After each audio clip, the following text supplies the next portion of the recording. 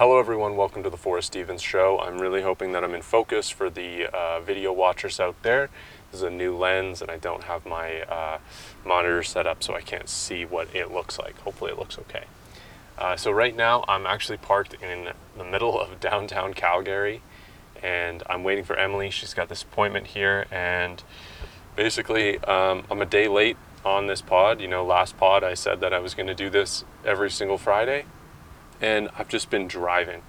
Yesterday, we were driving through the, the Coquihalla Pass in British Columbia. You guys should Google that if you don't know about it. It's basically the steepest pass. Then we did the Rogers Pass, and it was a lot of just literally going between 20 and 40 kilometers an hour, uphill, hazards on, in the right-hand lane, with every single other vehicle passing us. You can't see it, but right in front of me to my right, we have like a barrier built up and we have stacked a bunch of stuff in the motorhome. In the back here, you might be able to see that, although hopefully you can't. We have things to even out the weight. We have some things on top of our bed. And this is all stuff from our storage unit in BC and from my mom's cabin, which we cleaned out before we left to help with basically my sister and my brother-in-law are looking after that. So we did as much as we could before we left. Definitely still dealing, like on a personal note, dealing with the grieving process of losing my mom. She was such a big part of my life, and she was like my biggest fan for every single thing that I did. My brother summed it up really well when he said that whether it's good news or bad news, the first person that I want to tell is Mom. And it's exactly how I feel. There's been a bunch of different times where I've been like, oh, I can't wait to tell Mom about this, or she would really appreciate this, or think this is funny. And there's just nothing I can do with that anymore. There's also been a lot of time just kind of like driving. And driving is an interesting space because you do get into that flow moment where you're just kind of existing and you're acting and you're not having to pay attention to every single little thing that you do. And so there's some gap in there where your mind can rest and settle, and some deeper thoughts that you might have just ignored, whether consciously ignored or not consciously ignored, will pop up. And that's what's been happening for me on this drive. Is I've noticed that I've had a couple sad thoughts about losing my mom. And this is the first time, definitely I grieved a lot of sadness immediately when she passed away. But then I started kind of going through the 5 stages of grief. And, you know, some people say there's more than 5, but the 5 that simplify it all is denial, anger, bargaining, sadness, and acceptance, I believe. And denial is an easy one. Denial doesn't come in as conscious as being like, oh, this didn't happen, I don't believe this happened. It's not as concrete as that, and neither is bargaining. I mean, these are broad definitions. Denial happens as much as just being like, oh, it feels like nothing's changed. Denial can happen as a feeling, not as a conscious decision of denying something. Then I've had anger. I've had anger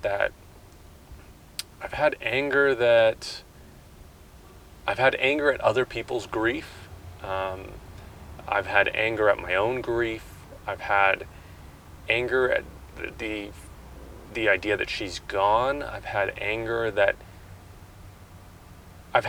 at her, actually, being, why couldn't you have gotten through this? These are feelings, you know, we don't choose our feelings, they come up. These are not things these feelings aren't what I'm proud of feeling, they just exist. And then bargaining. Bargaining can be as simple as, before you've actually accepted it, as just being like, oh, it's okay that she's gone, And just saying that and trying to make yourself feel that way, that's bargaining. That's bargaining with yourself. So I've definitely done that a lot. And these 5 stages, they come and they go. And as much as I felt sadness immediately, I felt those other 3 definitely much more after that. And then I felt sadness the past couple days. And I've been letting that sink in, and I've been allowing that to be a feeling just as much as anger, just as much as denial, just as much as bargaining. And through sadness comes the ability to fully express the grief and therefore have the acceptance on the other side of it. And I hope that's where I'm heading. Grieving is not a fun thing to be doing. It's not something I wish upon anybody. It's just something that you have to go through when you lose something. So so we've been driving. It's middle of August 13th, and I'm on my way home. I'm so thankful. Possibly I'm going to be getting into the most boring podcast topic ever right now, but I'll just mention it. It is so hot. It is about 35 degrees yesterday. Today it's 32. And inside here, it's very hard to keep it cool. We have a lot of windows, and we're in the prairies now. And when we're driving, there's no shelter from that. We don't have any AC. We have a ceiling vent, and it's not a great one. And we experienced this crazy thunderstorm last night. And at first, we were so relieved at the rain because we figured it would bring some cooling down, just from the effect of water. The act of water evaporating after it rained will lower the temperature and increase the humidity, but lower the temperature. But we had to shut everything because it was raining so hard that rain was getting in through our windows and screens, splashing on our roof, and then going into our vent and dripping down. And so we just had to shut everything, and it wasn't cooler while it was thunderstorming. It was just as hot, and then we had no relief from it. So this is the part of van life that people don't share because it's in the in-between. It's a bunch of things, actually. There's a lot of reasons that people don't share certain things during their travel experience. For one, it's hard to capture it, and it's hard to convey it in an interesting way. And then also, it's a minor inconvenience in the grand scheme of things, so it's not a big enough tragedy to build any content around it. I'm actually so sick of van life content. Oh my God. Could you get more boring than posting about living in a van? That being said, the other thing that I have been lauded because of the time to be in that flow state of driving has been the ability to think of what I want to do creatively. This is one of them, and the Van Life podcast is one of them. And I know I just said how uninteresting living in a van is, but the Van Life podcast is not directed to, it's not about living in a van necessarily. I mean, okay, it's not van life content. It's about the person who lives in the van. It's the story of that, and it's the story of how somebody ends up living in a van and how they do it effectively and why. And I think that is actually valuable.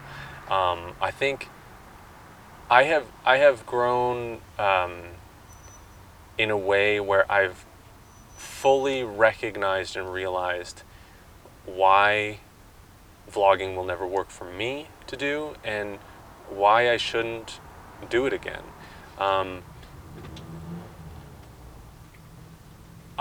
However, the only reason I still like vlogging, and I haven't vlogged in forever, since for about 3 or 4 months, and I did a couple vlogs along this trip, which I might still release. But the reason that I don't like vlogs is because I find them incredibly uninteresting, and the reason I don't think I can vlog is because I can't bring enough energy into a day. Maybe I could do weekly episodes, monthly episodes, something like that, and that's what I was focusing on this trip, was doing it really intentional and recording only when it was purposeful, which I think is really, really important for vlogging. I mean, we don't need, like, I was thinking about this yesterday. I know this is really, I'm just trying to get my thoughts together here, so bear with me, but I was thinking about how entertainment changes and how what we view as entertainment changes as people and as society and as generations. I've been listening to a lot of podcasts, once again, to just fill the time while driving. One of those podcasts that I've been listening to is WTF with Mark Maron, and he talks with a lot of comedians. He talks with generally just an older generation than the generation I'm in. And that generation had something called the Johnny Carson Show, which basically turned into David Letterman, which turned into Jimmy Fallon. And we can see the trajectory of entertainment changing just based on that trajectory right there. Where Johnny Carson, if you got on there as a comedian at one point, you were guaranteed a certain amount of viewership that would launch your career, basically, especially if you did well, especially if you got called to the couch and talked to the host. Then that sort of began to wane a little bit, and basically now we have Jimmy Fallon, where if you go on there as a comedian or as anyone, it makes this little blip in Google Trends for who you are. It is, it's not nothing, but it's not a lot. It's definitely not what it was. And that's not because of anything but the value of what is entertaining to the public changing. There was competition there wasn't necessarily as much competition, but there were other shows. There were other, the Dean Martin show. It's literally the only one I can think of, but there was a bunch of different other shows. There wasn't YouTube, there wasn't the internet, there wasn't a billion different streaming platforms, and all of that has changed what we value. And so we're not forced to only have one type of content to digest and one host or one show. Now we have podcasts, and they're all video podcasts now, so we can end up watching, I'm a fan of this show, and this is the content I consume. This is what I find entertaining for these reasons, whether it's educational or comedic or whatever. And so there's a lot of different reasons why entertainment has changed, but we can even look at something as simple as TikTok, right? TikTok has become something that is very entertaining to a certain demographic of people. And it's people who allow things and actually enjoy, at some respect, to get things stuck in their head, because the way that TikTok works is it's a loop. And it's what happens within that loop that hooks you into rewatching that loop, or to share that loop, or to tell a friend about that loop, or to tell, and it becomes a meme that's spreadable. And then it becomes replicatable. And literally the music, the music clips in there, it's a clipped part of a song that's in that, becomes like a virus, and it infects you, and it loops within your own head. It gets stuck in your head, and then that reminds you of that TikTok. It's born, the format is born to be addictive. There's people who will see that and say, this isn't for me, dog. And that's me. I look at that and I say, I don't give a fuck if one of these can make me laugh. 99 of them will make me sick to my stomach. So that's how I feel about TikTok. However, it's that's what people are finding entertaining. And entertainment is constantly changing. It is not as simple as TV or movies will always be king, and we can see this as people's interests begin to shift and change. And TikTok will not always be king or the rising star. There will be something that people will get over that part of it, and they will want something different. And that is what is entertaining, is variety. That's why people have created television shows that are literally called variety shows, where they offer a variety of different entertainment within the show. And basically, this comes back to the idea of vlogging for me. And vlogging hit its peak at the midst of Casey Neistat. And a bunch of people continue to vlog, and a bunch of people continue to gain an audience vlogging. However, it is an extremely limited form of sharing entertainment, of creating entertainment. How many entertaining things can happen in a day? And how many of those are visually entertaining or audio-wise entertaining? For most people, it's very little. And if you actually look back and watch some of Casey Neistat's vlogs, you'll recognize and realize, if you looked objectively, that what he's doing is extremely boring. And yet, he makes it captivating because he forces it to be. By the way he edits, by the way he films, by the way he communicates. But honestly, it gets old very, very quickly.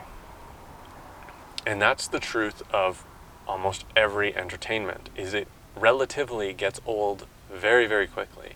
I mean, painting on walls for cavemen probably got boring at some point. And I'll tell you what the most entertaining thing is. However, it also requires the most effort, has the highest risk, and the most probability for pain. But the most entertaining thing is living a life and actually going and doing something outside with other people. It's like watching comedy. It's like watching a stand-up comedy compared to going out and being in a crowd of other people laughing. It's like watching something on your phone or going to a movie theater and experiencing it with other people. There's this elevation that happens through us being a certain type of species who enjoys community. Even if you feel like a loner, there's something about the energy of other people that elevates things. We need to get back out there. The pandemic is over. The lockdowns are over. There might be something else happening. And I think that there probably will be as this world continues. So get out there now and enjoy the world and what it has to offer. And I preface this all with saying that there are problems with living in this world and being out in this world. There are consequences, and you're rolling the dice and possibly inflicting pain upon yourself by taking a risk. But every single thing that you do is a risk. Staying at home is a risk. The reward and the risk is just lower. We all need to be a little more active. And this goes out to the internet. This goes out to people who put earphones in and listen to something and go onto YouTube and find something that's 30 minutes, an hour long, and will actually watch and listen to it. This goes out to people who value a lower risk, lower entertainment medium, as I do. I value a variety of things because a varied life is an interesting one. It's full of entertainment, and it's just a full life. That's what it is. It's an interesting life, it's a full life, and it's a fun life. And we need to get out there and live. And now is our opportunity. No matter what age you are, you can get out to something. And no matter where you are, you might think that you're stuck doing something because your interests are narrowed based on what you've experienced, and you're not allowing yourself to be open to whatever else is new. For instance, I live rurally, and I live where there's a lot of older folks, and there just literally isn't a lot to do. However, and this is really crazy because this seems like something that you should only do if you're 60 plus. But I'm going to join a pickleball group. And pickleball is like this sport that has really taken off in a more older demographic. And that's because it's not as strenuous as like tennis, but it's a lot of fun actually. And I had an idea of what it was, and I thought, oh, this is kind of lame. I don't want to be playing with a bunch of old folks. I'd much rather, I don't know, do rock climbing, which is still a possibility. I might find somebody to rock climb with, something like that. But this is a group activity where it's like this, okay? If you're playing a video game, you have this little controller and you have this TV that's far away from you, or even if you're in VR, and there's these animated things kind of coming towards you, whether it's an enemy and you have a gun and you're shooting them, there's bullets flying at you, there's alerts that happen on the screen, and that's all great. But if you get out there and actually play a sport, for instance, pickleball, you actually have to hit it and it comes in and it spins and you hit it back, and if you get a shot back, or if it comes right at you and you block it and you hit it down, you spike it down, these are all sensory things that are happening that are replicated in video games. This is a real life game versus a video game. And a lot of us have just become accustomed to thinking that video games are very entertaining and they're very fun, but they don't compete whatsoever to real life games. And I know there's a lot of people who aren't physically able, but a lot of us can become more physically able and get to a point where we can do things. So this is all to say that I'm getting into pickleball. Plan to buy a couple rackets and join a community where I'm from, or where I live, I guess. Not where I'm from, where I live. Meeting some people and that playing and having that sensory thing happen. It just is very difficult to replicate into a video game. I mean, they're trying very hard, and I'm sure there's probably a VR pickleball thing, but it's like, it's just not the same. And one day probably will be, but until then, we need to live in this world, because this world is better than the graphics are better, the world, the community, the people, everything is better in the real world than the virtual one. And I've talked about this, I think, a lot on on my other episodes of podcasts, but we care for what we care for. And that means, to broaden that definition out, it means we care for if we play soccer, if we care for soccer, then we will look after the soccer field. And if we care for hikes in nature, then we will care for nature. And if we care about getting food delivered to our house and living in a virtual world, then we will care for that, and we will actually neglect other things that are important to facilitate that. That food has to come from somewhere, that electricity has to come from somewhere, and all of that has consequences. And basically, the consequences of living a modern life is the death and decay of the world that we exist in, for ourselves and for the future. And I'm not willing to give up the care I have for the world around me. So thanks everyone for listening to this. If you're interested in supporting this show, Patreon goes a long way. And there's a bonus episode every single month on there, as well as it'll be sort of a Q&A based for a little while, or every once in a while. So post your questions if you're on Patreon, and Discord as well. You can post questions through there. And hope to get this out every single Friday from now on. So thanks everybody for watching and listening, and we'll see you on the next episode.